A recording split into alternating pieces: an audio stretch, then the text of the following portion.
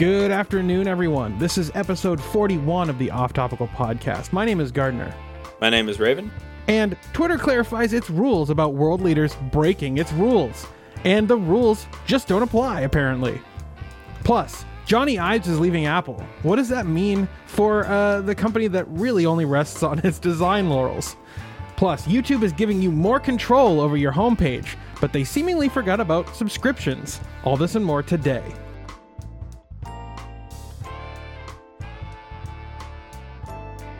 First up in the news today, Raven, we have Nextcloud just yesterday announced they have their own collaborative rich text editor coming to Nextcloud. This is super exciting stuff. Yes, what do you is. think about this? I think it's great because for those of you that don't know, that listen to this show, we use Nextcloud quite extensively for writing docs and various other things. And honestly, we really don't need like a super advanced text editor like, say, LibreOffice or OnlyOffice or anything like that. Right. Right now we use OnlyOffice, which is nice, don't get me wrong, except for the fact that it highlights you as giant pink text whenever you type. Pink highlighted black text on a white background. Yes. Not a fan. Anyhow, but this new one seems to be just a markdown text editor, and it looks really nice.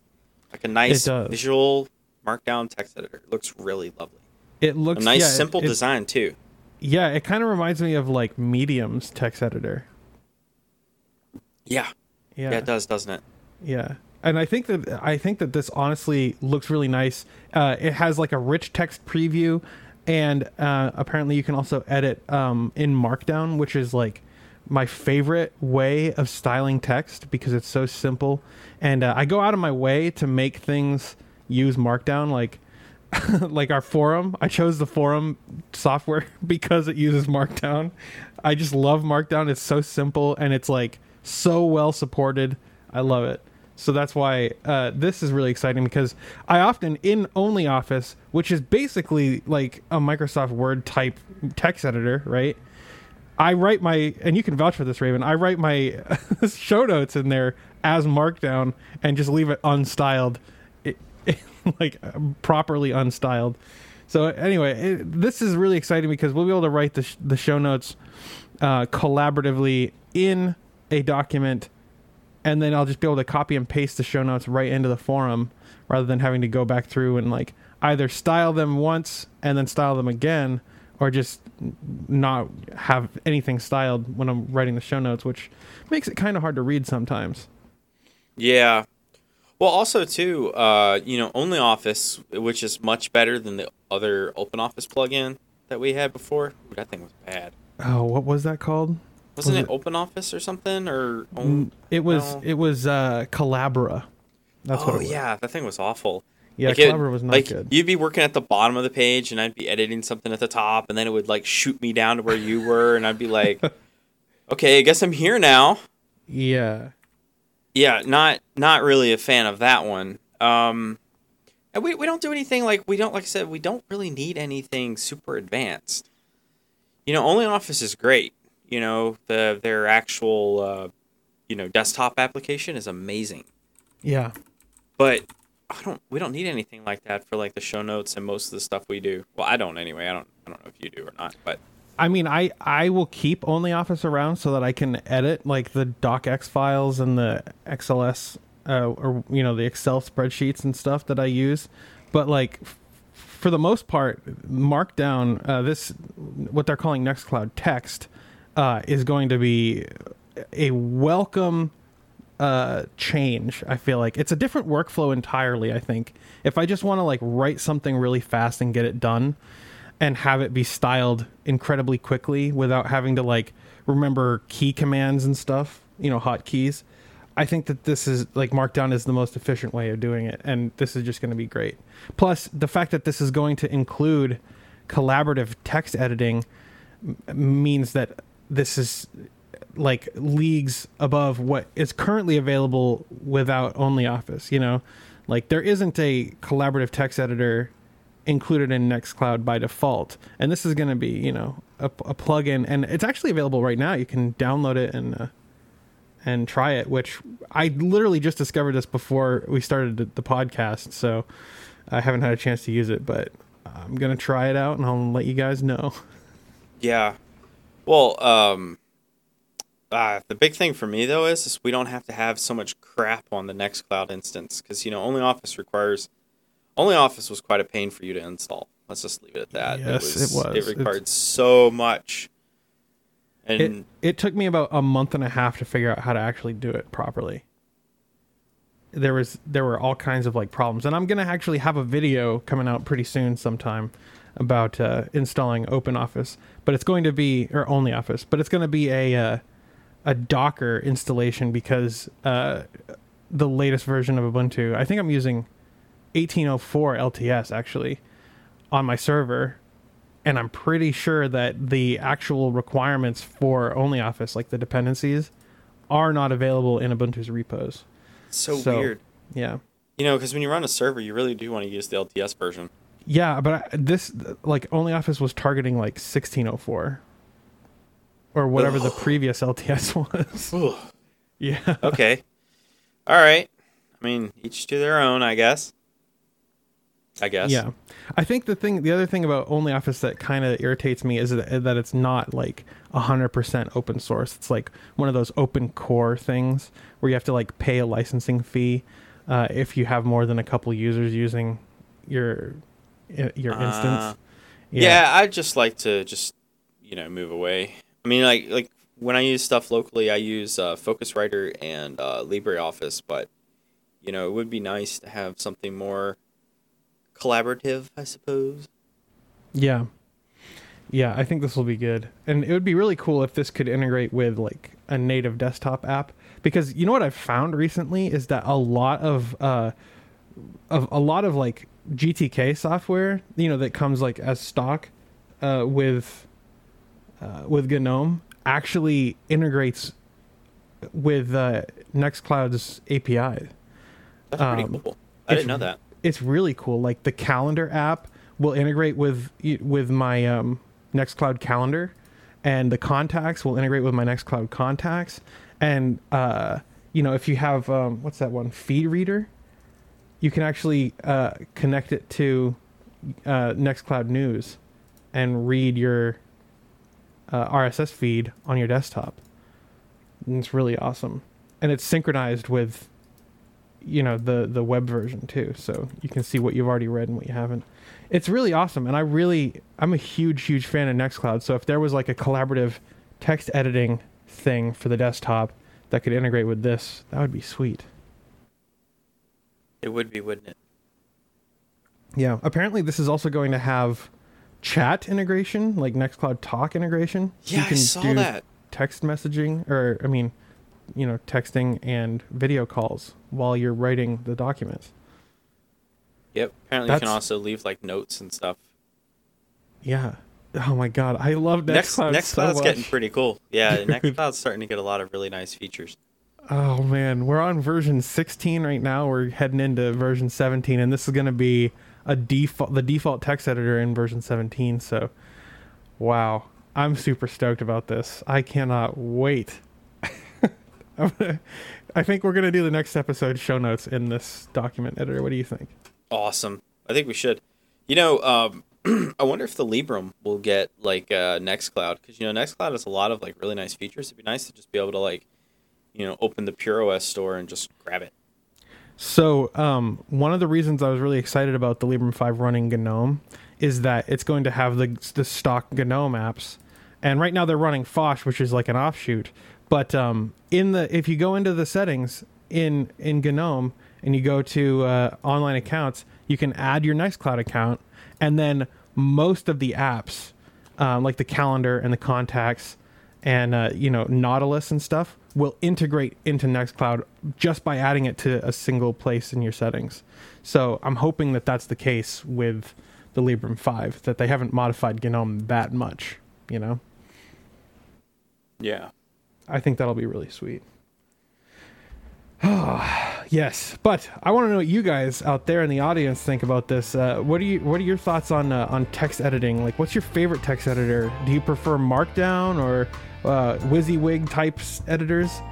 let us know in the show notes, forum.heavyelement.io. You can hit us up in an email, show@offtopical.net, or you can follow us on Twitter. I'm at the Linux Gamer, and he's at Raven67854.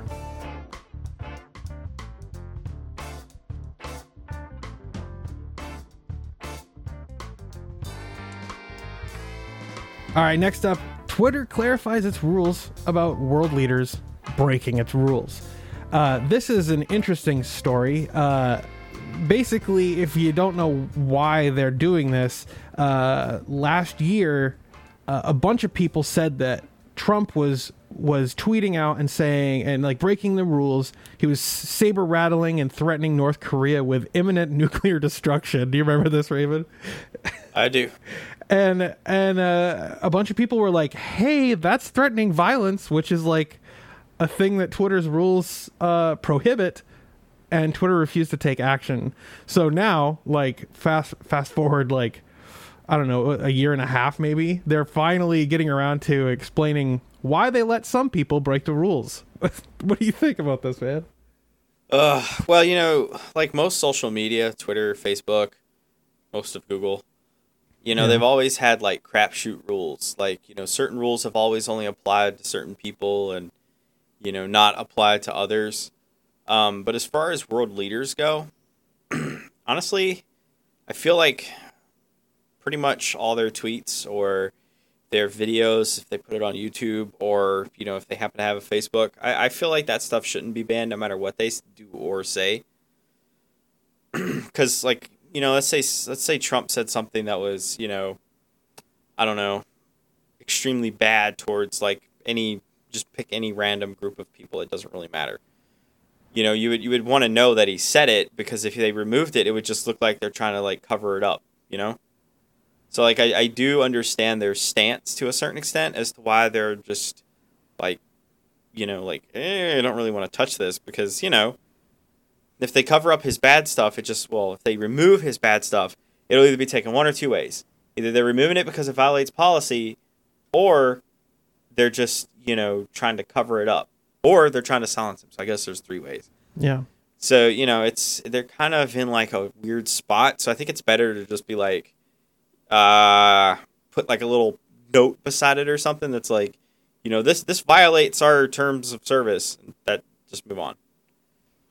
Yeah, and that's what they're going to be doing from now on. So basically, if a world leader who meets the criteria decides that they're going to break the rules on Twitter, and the criteria is, by the way, they have to be or represent a government official, be running for public office, or be considered for a government position, as in next in line, waiting confirmation, named successor, etc. They have to have more than 100,000 followers, and they have to be verified.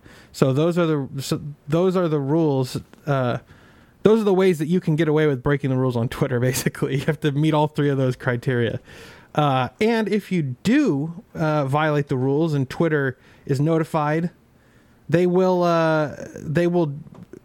post a thing next to the tweet that says, the Twitter rules about abusive behavior apply to this tweet. However, Twitter has determined that it may be in the public interest for the tweet to remain available.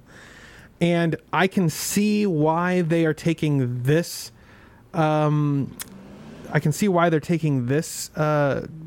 Tactic on this stance, but at the same time, where are they going to draw the line? Like, I don't know. You can threaten. I mean, you can threaten North Korea with imminent nuclear destruction, and it stays online. And that's like an entire country and thousands of people, hundreds of thousands of people. But if you tweet out and say, you know, I don't like gay people, what's going to happen? You know what I'm saying? Like, or you're, I guess if you're rousing hate for a specific group or country or something, then that would be against the rules and they would delete it, I guess. But, you know, it's such a gray area, and I don't like the idea of for-profit, you know, companies that quite honestly make money by outrage, essentially. Like Twitter's whole thing is like outrage, right? they're determining who gets to like have a carte blanche on their platform and who doesn't. Well, they've always done that, though. I mean, they you can have, look at yeah. you can look at in the past, like not even like normal people. I'm not gonna like provide any examples because I don't really feel like getting into that whole political debate. But I've seen comments from people on both sides of the aisle call for death of others, and people report it, and they ignore it. Like they're just like, whatever, this doesn't violate. It's almost like if it goes to that person, and it just depends on whether or not that person's political views align with the tweet. It's really how it feels. And, Facebook's the same way. And, what's funny is we say all this, but, they were just in front of Congress, and because, some stuff leaked out about Google, whether or not it was true or not. There were some whistleblowers at Google, and they were talking about how they were specifically targeting conservatives, and they have video evidence of people at Google, literally blatantly admitting that, they don't like people with, different opinions of their own, and that they want to do something about it. And then, they go before Congress and they basically just, their lawyers were funny. Not as, you know what? It was actually just as funny as EA's lawyer saying that people like surprise. What did EA say? Surprise mechanics. Yes, surprise mechanics. Yeah. It was that level of funny because they literally know what happened and what was said. And they're just like, yeah. Because I don't know because I think that this might have actually have come from that Congress, the congressional hearing. Because I don't think I saw the hearing. Yeah, I watched the hearing. Dude, it was bad. That hearing was so bad. Because people on both aisles, both congressional members on both aisles, were mad at them for basically being mean to their side, essentially. Yeah. And but it was just like they didn't have anything. Like, it is true that they do tend to lean more left end of the spectrum, the tech companies. That I don't think anyone should even try to argue against that one. They do. And so conservatives tend to be the ones who are more picked out. But they never have like a reason for it. Like, every time they were given an example, their lawyers were just like, well, we don't know what you're talking about. And I'm like, you're either like the greatest lawyer ever or you're the worst. And I'm not really sure which, because it's like, you're supposed to represent this company. You should know about it. So, I don't know. The only thing that might come from all this crap with like tech companies like picking and choosing and like, knocking out stuff is we might end up with a bill that says that the First Amendment applies to everything, which would be great, by the way, because it would just put to bed a lot of this crap that keeps happening. Yeah, but it still wouldn't protect world leaders from doing really stupid stuff and then tweeting about it. But it at the same time, it's just, I don't know. I feel like it goes back to like what I said just a bit ago. If you just remove their tweets and like silence them, you give for starters, you can give their base like a boost. I feel like, not to get too political, but I feel like that's how Trump keeps quote unquote winning, is because every single time he does something bad, the media will lie about it, which I don't know why you'd lie about him. He's done so much crap, you don't have to. And the second thing though is it gives him justification. If you really want to get rid of that man, you have to stop giving him justification. Yeah. So, but anyway, back to the point. The thing is, with this whole debate is it's like, I don't even know. I don't think that world leaders should be on social media. Oh yeah, but that's a totally different thing. Like, I agree. They shouldn't be on social media. They really shouldn't. I completely agree with that. They should just be banned from social media. Yeah, social media is for the dregs of humanity. But that's not what we're talking about, unfortunately. No, unfortunately, we're talking about what happens when they're on social media and they're exactly, how they are. That's what we're talking about. Yeah. And I don't see any way around that one. This is a difficult topic. It is. And no matter how you say it, what the worst part is? No matter how you word it, you got to piss off someone with this song. Yes, that too. You're going to get called a Nazi. Someone from the left or right is going to call you a Nazi, depending on how you answer the question. That actually annoys me more than anything. Yeah. People really need to learn what an actual Nazi is before they Right. just randomly go out and start calling people Nazis. Are you a socialist? Do you hate Jews?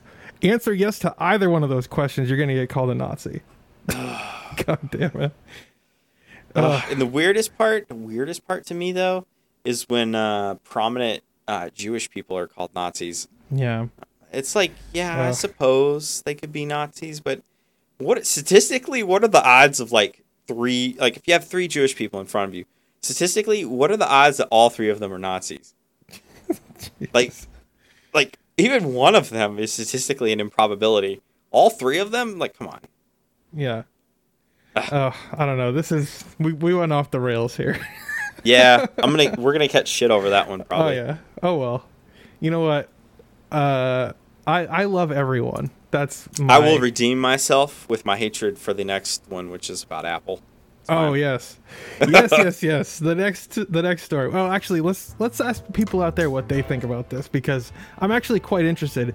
What do you guys think that should be done with world leaders on social media who break the rules? Banned. Yeah, should they be banned? I think they should be. If you break the rules 1, 2, 3 times, boom, you're done. You're out. Sorry, Mr. President. Sorry, Madame Prime Minister. You're not on Twitter anymore. Guess what? I don't know if you should have your tweets redacted, but I think if you break the rules enough times, at some point they need to kick you off. Anyway, what do you guys think? Let us know in the show notes, forum.heavyelement.io.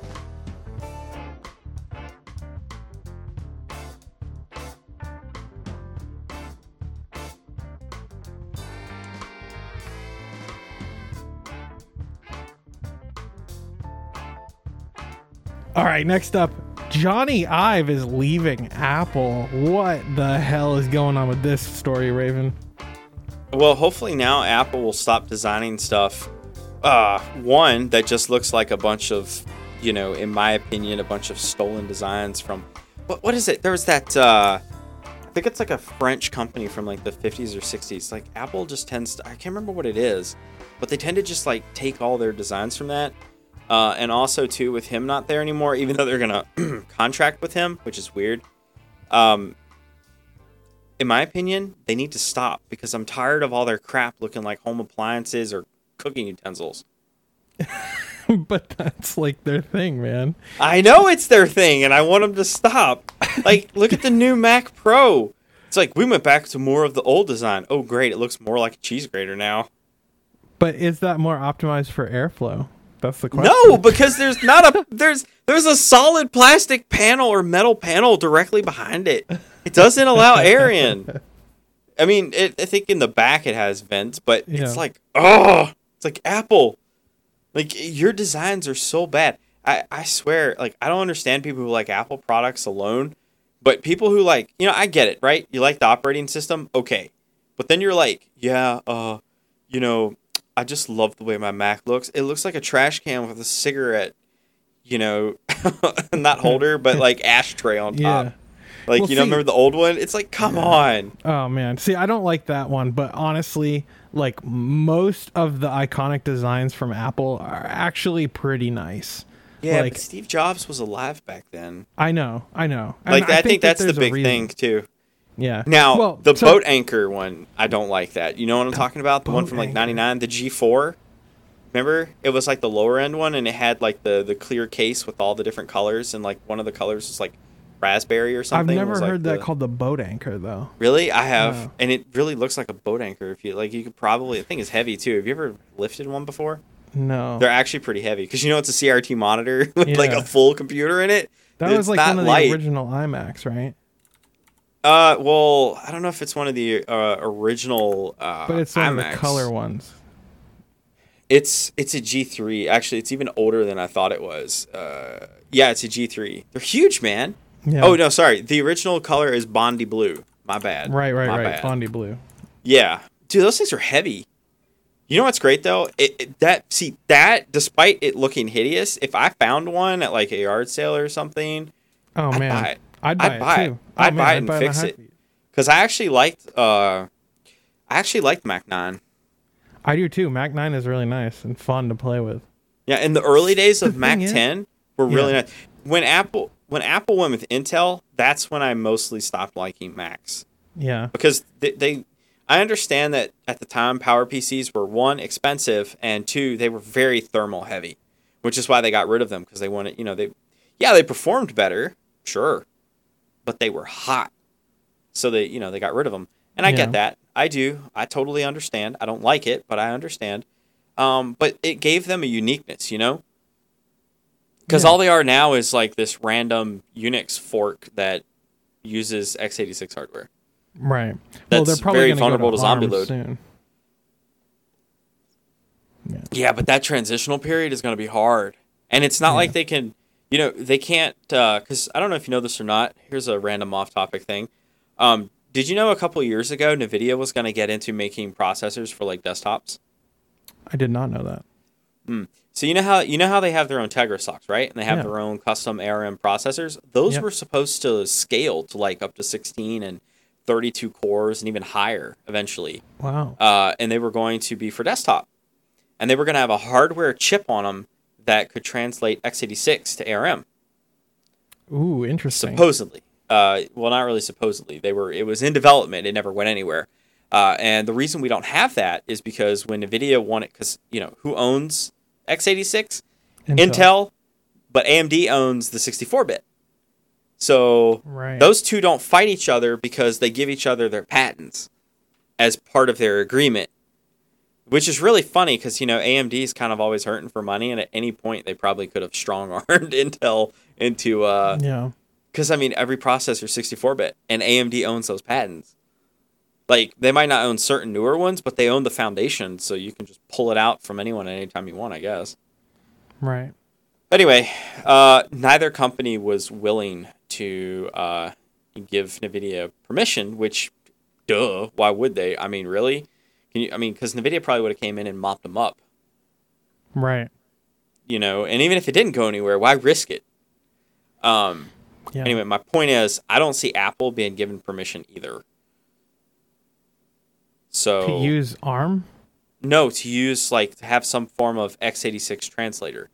So they don't need it though. They're just going to wholesale abandon the legacy software. Their Mac OS 11 or whatever they would go. But that only gets rid of 32-bit. That doesn't get rid of 64-bit. And there's a lot of 64-bit applications. What are you gonna do? They just tell Adobe, hey, guess what? You're switching to ARM now, buds. And then Adobe will because they have Apple has that leverage. I do feel like you're like, because I've said it before, and you've probably heard me say it. They are eventually going to ARM, but I don't know when. You know what's going to happen? This is what's going to happen.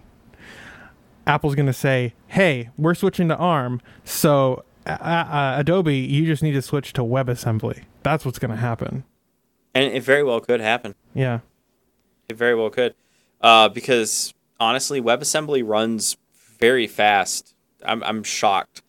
Until it runs out of memory and then it crashes. But they're working on that. Yeah, they are. But up until that point, it runs very, very well. Yeah. The hilarious thing is it needs the JavaScript JIT, which is really nice. Yeah. So I don't know, but I'd love to see it. Also, I would love an iMac G3. I really would. Me too. I really do feel like you could use them as a boat anchor. They are very heavy for those of you. They're not like, oh my God, like this is impossible to pick up. No, they're not like that, but they are quite heavy. Yeah. Wow. Later models only supported up to 1 gig of memory. Wow. Well, it is 1998, so I guess in 1998, 1 gig of memory would have been like, whoa. Yeah, that would have been insane, actually. An insane amount of RAM. Oh, off topic, but it came with Airport. Do you guys remember Airport? Oh my God, yeah. Oh. Was that? They still did it up until last year. Really? It was discontinued last year. I literally just went on Craigslist to see if I could find one around me. There probably is. They're everywhere. Yeah. I almost got one years ago. But I never did. That was stupid. Should have gotten it. $150. Attention Mac lovers and collectors. iMac G3 monitor for sale. They don't make them like this anymore. Keep it That's as a true. conversation piece, or turn it into an aquarium using a kit like the one in the photo. What? Oh, Oh that'd my be cool. god, this guy turned it into a freaking aquarium. The monitor, like the screen, you can actually see inside it. What a waste of a Trinitron, though. Yeah. Wow. Anyway, that's... Well, unless you take it out, I guess. Because Oh, the yeah. glass is glass. The glass wouldn't care. You could just clean it. Right. Dang. This is, man, I would love to have one of these. 150 bucks. I know. I wish I had that money. Ooh, dude, 16 megabytes of SD RAM for the graphics card, depending on which model you had. Ooh, baby. Yeah. See, But those this things is- were nice, though. They were fast. Like, you get the 700 megahertz model, you could blow away any Pentium at the time. Yeah. Well, see, Jony Ives was actually he helped develop this style. Like, this was one of the first things he worked on, actually, because he's been there for about 20 years, and this thing launched 20 years ago. And dang, dude. I mean, that's the thing, is like a lot of the iconic designs that that Apple is known for, like Jony Ives played a hand in, like the iPod and the original iPhone. I mean, most of the iPhones nowadays too, but like even the original one, like it's definitely a loss for Apple. And I think, Well, they're that, contracting with him. yeah, but contracting, I mean, dude, I would expect that if he's contracting with them, he's going to make royalties on his design. You know what I'm saying? That's going to cost them more in the end. I don't. They won't. They probably wouldn't do it for royalties. They'll just give him a hefty lump sum. You think so? I'm sure he knows what's going on. Yeah, I don't think they do that. Apple doesn't really seem like the kind of person. That was also nice. Not the Yes. all-in-one, but the desktop tower. What was it? The Power Mac or whatever? Power that Mac. was nice. I like Yeah. the Power Macs. So, Those were so nice I have a back in the day. fun story about the Power Mac. So my friend's dad growing up, his name was Guy, right? And he, All right. What a name. he was a Mac. He was like an Apple certified dude. Like he like repaired Apple products all the time. Oh, cool. Back when Apple actually allowed people to do that? Yes, back when Apple was cool. And he had tons of Apple equipment all throughout his house. He had that specific Mac Pro, or the Power Mac that you sent me, which I will include in the show notes. And he had that, and the first time I ever saw or used an iPod was on one of these Power Macs using iTunes, and my friend Carl and I synced the entire Gorillaz album, like the first Gorillaz album, using a Power Mac that he bought through iTunes onto his iPod. And Nice. man, I have some memories about this. System 6, or was this System 9, I think, on this machine? Or was it 8?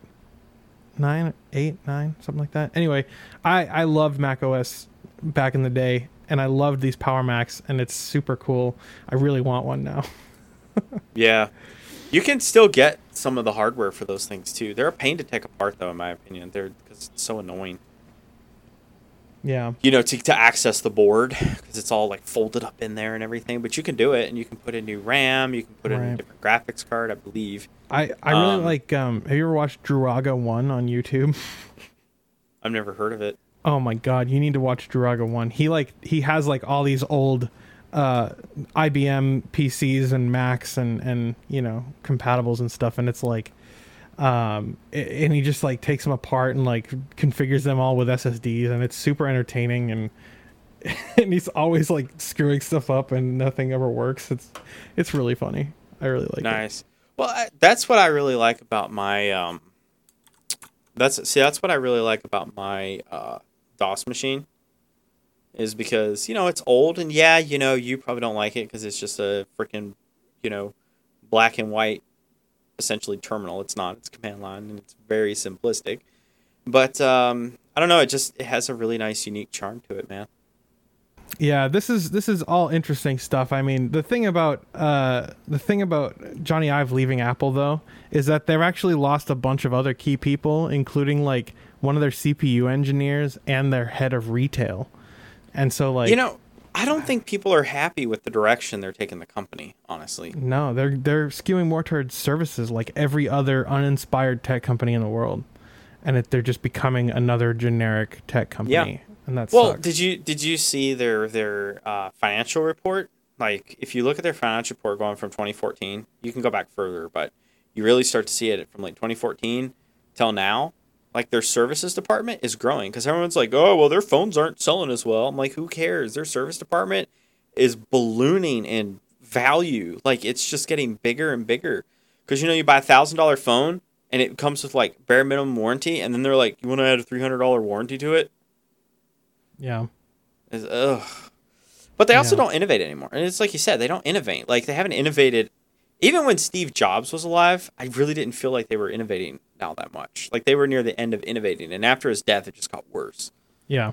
Like they don't innovate anymore. They're just using bare bones off the shelf stuff with their operating system. And they charge so much for so little. They can't even fix their own stuff anymore. They just recycle it and then put a new motherboard in. Yeah. That's expensive. Why don't you just fix the part that's broken? They don't make them to fix. They make them to throw away. Yeah. And they charge you a premium to do it. Yeah, and they're just, we're such an environmentally friendly company. No, you're not. Everything you make is designed to be thrown in a trash can at some point. Yeah. It's pretty bad. But like those old Macs, I'd love to have some of those old Macs. Me too. I put the links in the show notes to the ones we're talking about. Yeah, the only thing is I have an old Apple II GS. Love that thing. That is really good.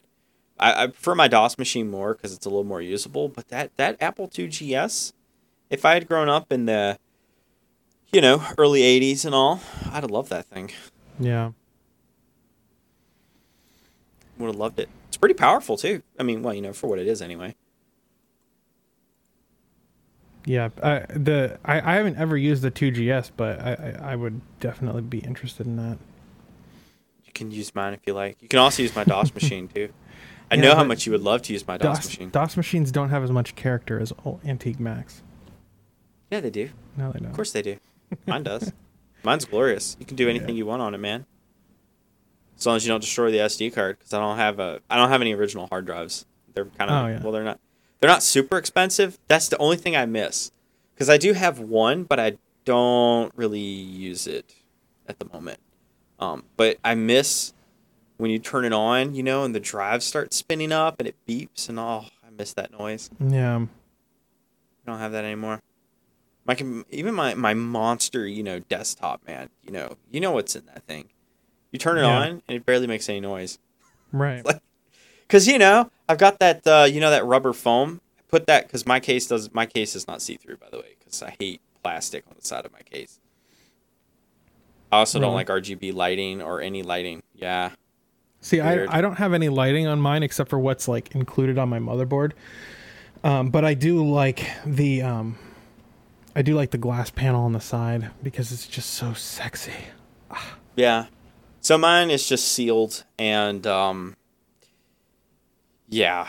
So anyway, I put that that rubber foam stuff that helps dampen the sound and all. Yeah. The whole inside of my case is just covered in that stuff. Anywhere I can find room, because I also have a lot of fans, so really it's mostly just on the side panels and then the bottom, and then I have rubber screws. There's barely any noise at all. Nice. Thanks to that. Plus, I have Noctua fans, which are expensive, but they start to pay for themselves when they last longer and they don't make any noise. Yeah. And with the addition of the rubber screws, they make even less noise. So it's perfect. My case it sounds weird, because you look at it and it's all the fans on it and you're like, this is going to be loud. And you turn it on and it barely makes any noise. Yeah. I mean, that's kind of how my PC is too. It's like you have this beefy Vega looking graphics card. It's a blower graphics card too. Like it's not one of those like, ugh. I know. And so those make a lot of noise, right? And I have a big old, usually, and it's like right there in the front of my case. I turn the PC on. It's as quiet as a whisper. It's as quiet as a whisper. It's so nice. Yeah, but I miss that old clunking mechanics and stuff. Yeah. Anyway, what do you guys think about Jony Ives leaving Apple? Let us know in the forums, forum.heavyelement.io. We'll have the show notes there. We'll have links to the iMacs that we were talking about, the G3 and the Power Mac, because dang, those things are awesome. nice. But yeah, let us know. By the way, I just installed the um, the fucking plugin for Nextcloud, the editor Nextcloud text. It actually nice. It's pretty nice. That was easy. Yeah, it took like Nice. half a second to install. Sweet. It's just a couple JavaScript files, maybe a few CSS files. Yeah. All right. What's the next story here on this list? We got the FCC is allowing Verizon to lock their devices for 60 days after activation. What do you think about this one, Raven? What's going on here?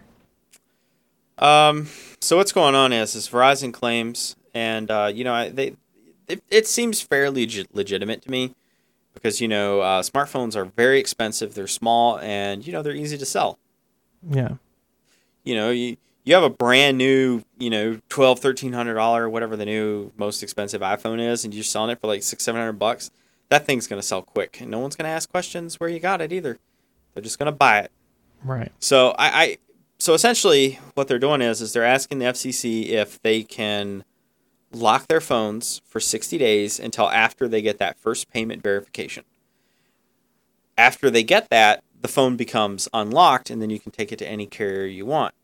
And the reason they claim they need to do this is for fraud prevention. And honestly, I can see it being a thing. Like, I know other carriers, if you look at the article in the show notes, are upset by this. But as far as I'm concerned, I just, like, as an end user who's buying a brand new phone from, say, Verizon, I just don't see this really being an issue for you. Because if you're buying a phone with a payment plan, because most people don't buy their phones outright, I mean, you're going to stay with Verizon anyway, right? Like, it's a non-issue. Yeah. I mean, the thing is, I would like to see actual hard numbers that prove that this is necessary. Because, I mean, I don't doubt that there is fraud, but I wonder how much this is actually necessary for them to do this. Because they have ways of combating fraud, like, for example, preventing, like, blacklisting IMEIs, right? Which are, like, the unique fingerprint for, your phone. And if they find something is blacklisted, or if they find something that has a phone has been purchased with fraud, they can just like kind of shut the phone off and not have it accessible on their network.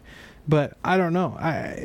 It's a tough call, and the FCC.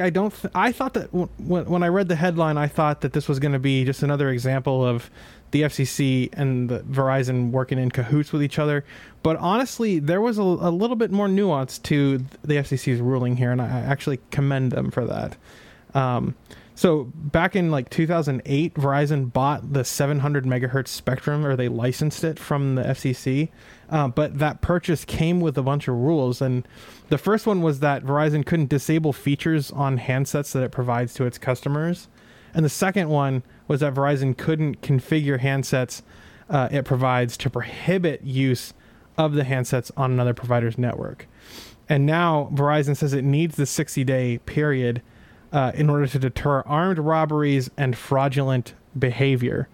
So they told the FCC that some people use a stolen identity or other fraudulent means to obtain a new handset on an existing customer's account or open a new account, and then immediately turn around and sell that handset on the black market without ever paying for the device or the service. I feel like that might be a problem with Verizon's business model, though, don't you think? Maybe if they just let. I mean, I can actually see the robbery being a problem, because I know I've heard many and several of their stores being robbed. Really? Huh. Yep. Well, you think about it. Think how much money. Like, let's say you had just like a bag, and you put like 50 phones in there. Think how much money that is. Yeah, that's a lot. Yeah. And it wouldn't even be that heavy. Right. And you just run out of there, and if you have them at gunpoint, you can just tell them to activate the phone, or you can just run out and activate it yourself later. Because remember, most of those phones are designed to be self-activated. So, All you need is the box it came in. So I could totally see that being a problem. Now, are they going to get away with it? Probably not. But the problem is if they rob it and sell it before the police catch them, then those phones are now on the market. Yeah, or they, steal a bunch of phones and then they don't know which ones are stolen, and so they can't they can't do anything. IMEI. Yeah, right. Because that's the trick, isn't it? Like, you can't just disable someone's phone. Right. So, I don't know. I think it put them in a tight spot, and I think as far as all things considered, this really isn't that bad. Like, I could see why some people are upset by it, but at the same time, it's it's only for 60 days. And if you're a normal, honest person who's buying a phone from Verizon, you're probably not going to leave Verizon anyway. Right. Like, really? You're going to leave Verizon and go to a different carrier just after you bought the phone? And like I said, if you're going to buy the phone brand new outright anyway, why are you going to Verizon for that? Yeah. I mean, before I did my channel, I ran a mobile virtual network, and basically I was running it off Verizon's towers. And essentially, what happened was people would come to me, and I would activate their device on my network, and I would get a small cut of that, and it was actually a really nice business. And I was selling prepaid wireless plans. But there were a couple times where people were like, "Oh, I bought this phone off of Facebook Marketplace or whatever." And so can you activate it on your network? And I would be like, "Sure, I can do that." And I'll go type in the number in my app that I used, and it would be like, "Oh, this phone was reported stolen 2 weeks ago." And it's sorry, but you bought a stolen phone. I can't activate it. So that kind of stuff there is infrastructure in place to prevent that kind of stuff. However, at the same time, I can see how this might be necessary.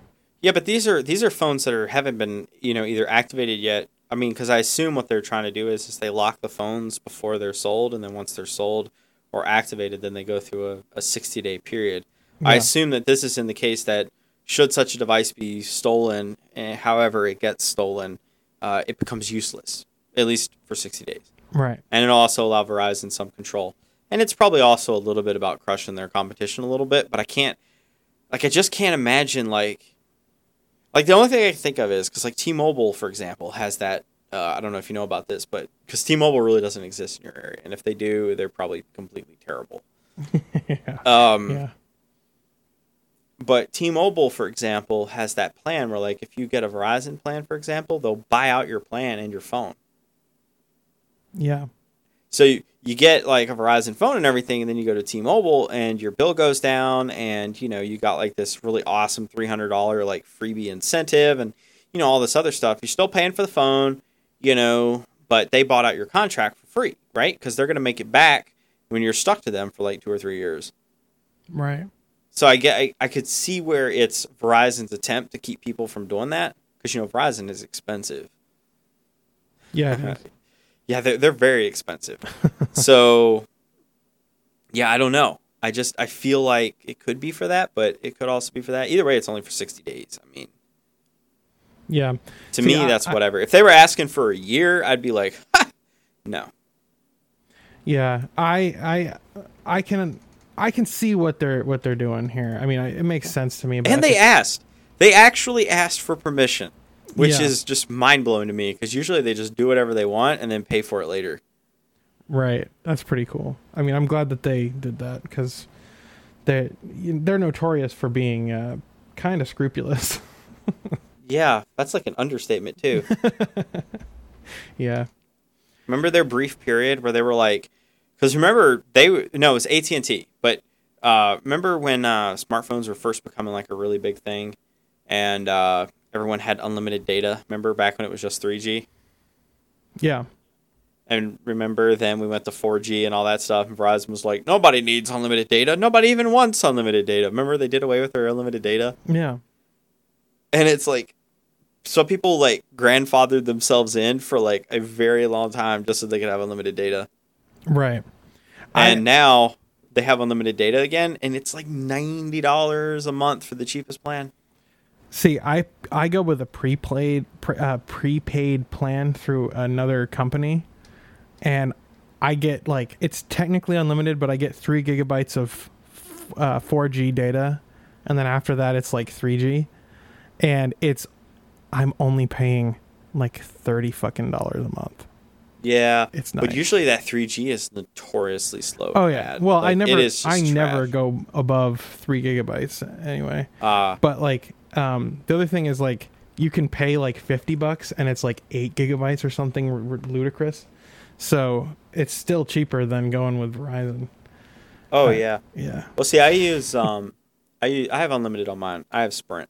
But I remember before Sprint bought my phone carrier, when I first got a smartphone, 4G was new, like really new, like not available outside of major cities new.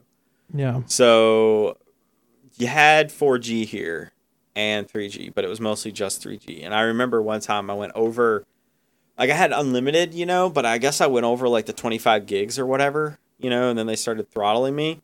So they put me in 2G. Man, that was fun. Because they don't do that anymore. Like now throttling is just 3G and it's like whatever. But 2G, I don't even know how fast it was. I don't really remember the specific speed. But I do know that I believe the theoretical max, depending on which version you use, is 1 megabit. Like, that is the theoretical max, and you will get nowhere near that. No. Like, literally nowhere near that. I believe that I downloaded at, like, 15 kilobytes a second, so I probably got, like, 150... Yeah, I guess I got, like, 150 KB, which is just... Ugh. Like, even back then, trying to, like, load stuff on the phone was just notoriously slow. It was so bad. Yeah, it's interesting. That. Yeah, they are really cheap. $40 for 8 gigs. And if you do an automatic refill, it's like, they take like $5 off your plan. That's pretty cool. Yeah, I really like them. They're really nice. I'd probably still just go straight with Verizon though. Why pay extra for no reason? Oh, just because certain people, not mention any names, use a lot of data. Oh. It'd just be easier. Okay, otherwise, it'd be automatically. Here's how you save money. Here's how you save money, right? You take a hammer and smash the phone. Yes. No. You give them a crap phone, and then you also give them a nice laptop and say, "Wi-Fi, baby." Oh yeah, great! I'll just sleep on the couch. Anyway, what do you guys think? What kind of plan do you use? Do you use Verizon? Do you use some other carrier? Let us know in the show notes, forum.heavyelement.io. I think I'll put a link to the plan, the company that I use for wireless service in the show notes. So if you wanted to check that out and maybe get a good deal. I don't get a cut on it. I just like their service. So I'll leave that in the show notes, forum.heavyelement.io.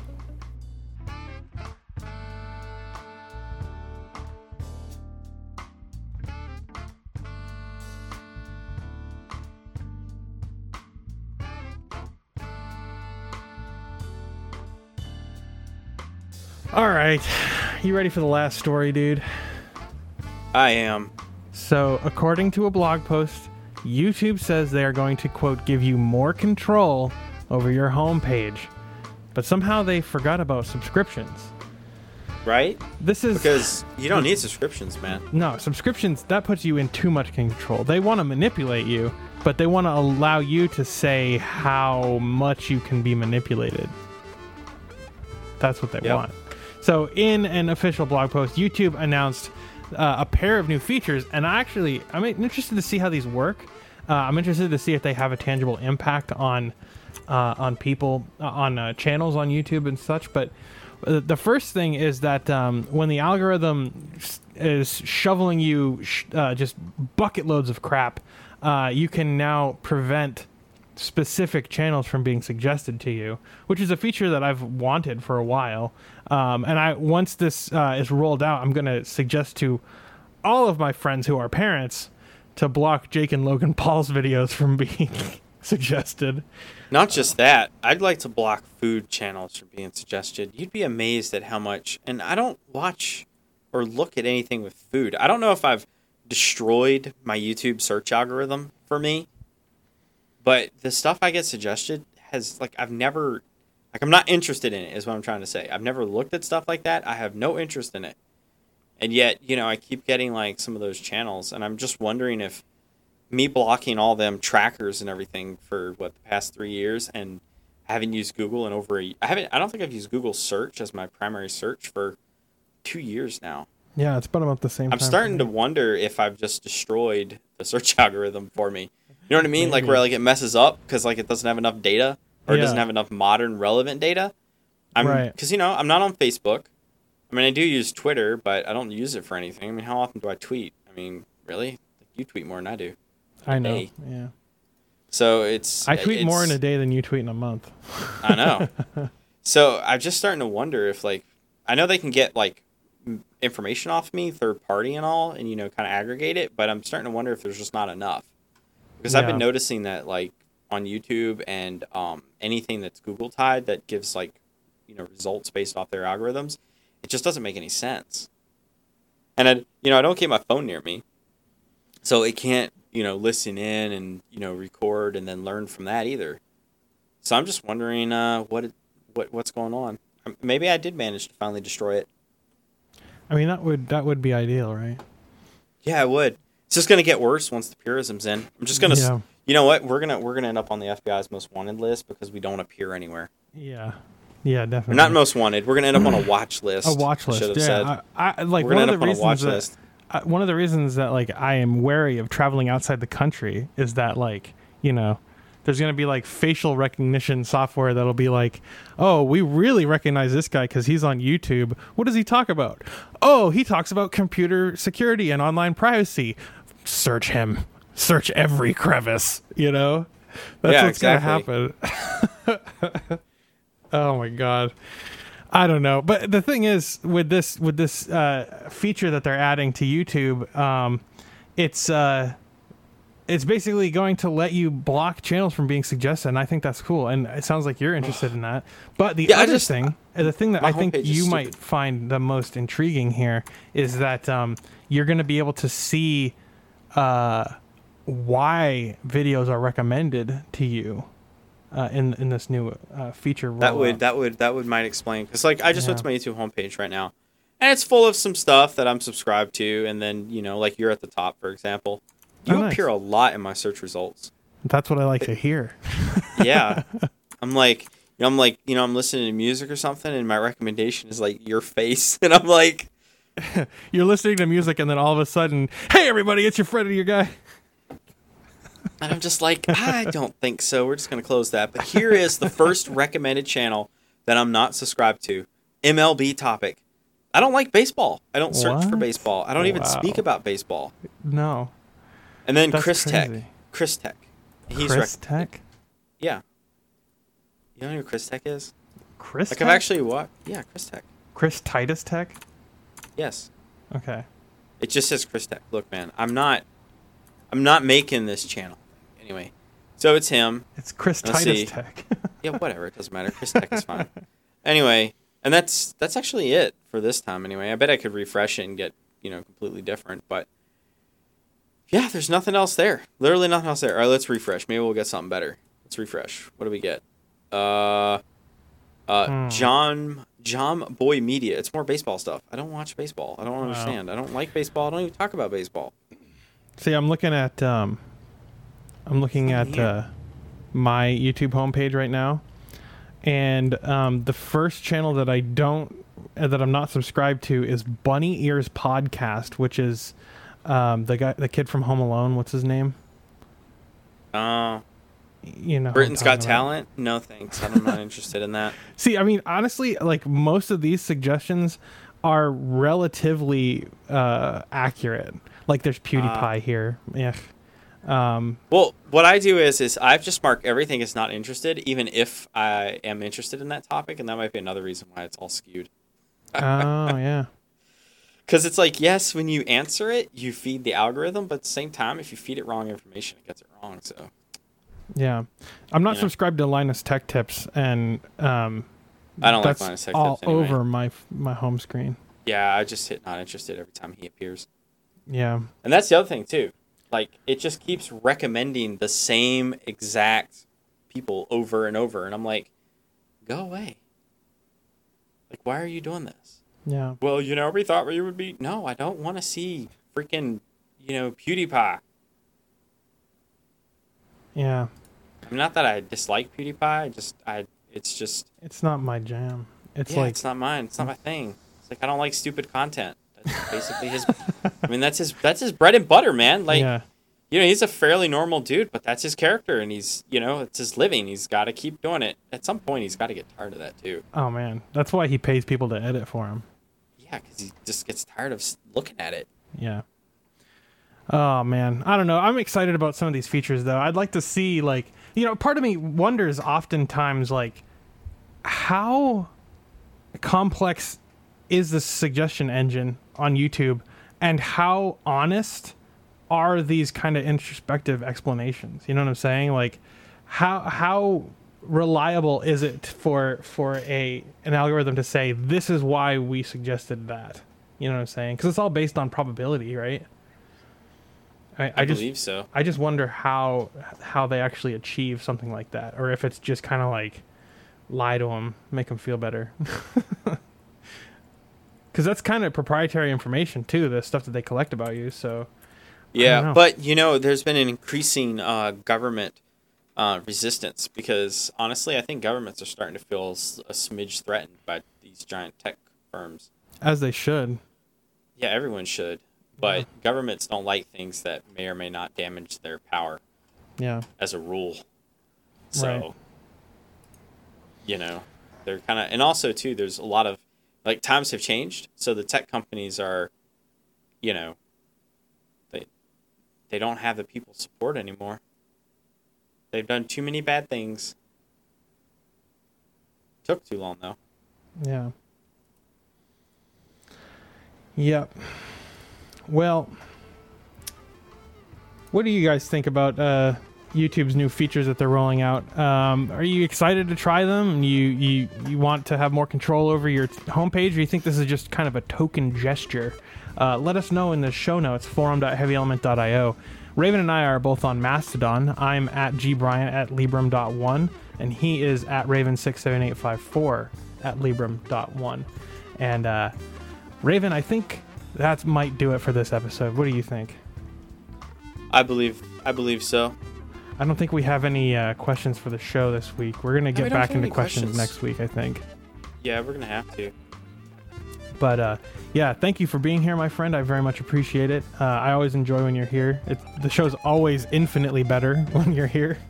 Yeah, it's statistically proven, too. Statistically proven with all the analytics we collect. People listen way more when you're around. It's true. Yeah. So, but yeah, thanks for being here. I appreciate it. I think that's going to do it for this episode. If you like what we do, you can listen. You can follow the XML feed, the RSS feed. That's the term I'm looking for. At show.offtopical. Oh wait, no, it's forum. No, it's what is it? What is it? Offtopical.net. That's it. There we go. Yeah, it took me a minute. But anyway, this has been the Off Topical Podcast. My name is Gardner, and let's do this again soon.